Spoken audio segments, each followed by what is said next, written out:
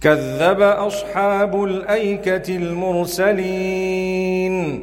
إذ قال لهم شعيب ألا تتقون إني لكم رسول أمين فاتقوا الله وأطيعون وما أسألكم عليه من أجر إن أجري إلا على رب العالمين أوفوا الكيل ولا تكونوا من المخسرين وزنوا بالقسطاس المستقيم ولا تبخسوا الناس أشياءهم ولا تعثوا في الأرض مفسدين واتقوا الذي خلقكم والجبلة الأولين قالوا إنما أنت من المسحرين وما أنت إلا بشر مثلنا وإن نظنك لمن الكاذبين فأسقط علينا كسفا من السماء إن كنت من الصادقين قال ربي أعلم بما تعملون فكذبوه فأخذهم عذاب يوم الظلة إنه كان عذاب يوم عظيم إن في ذلك لآية وما كان أكثرهم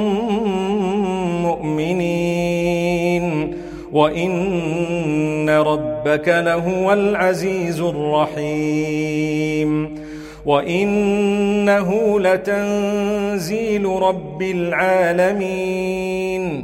نزل به الروح الأمين على قلبك لتكون من المنذرين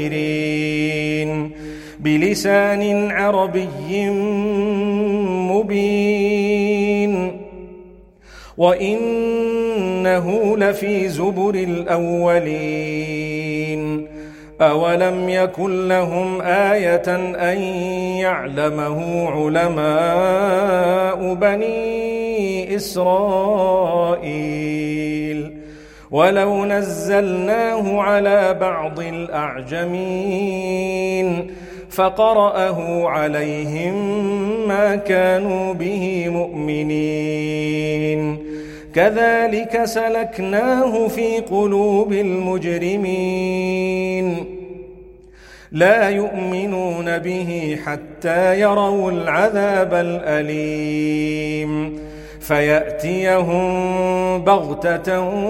وهم لا يشعرون فيقولوا هل نحن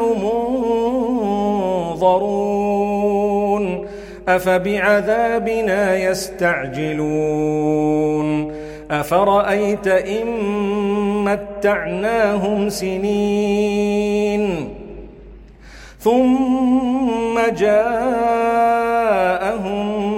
ما كانوا يوعدون ما أغنى عنهم ما كانوا يمتعون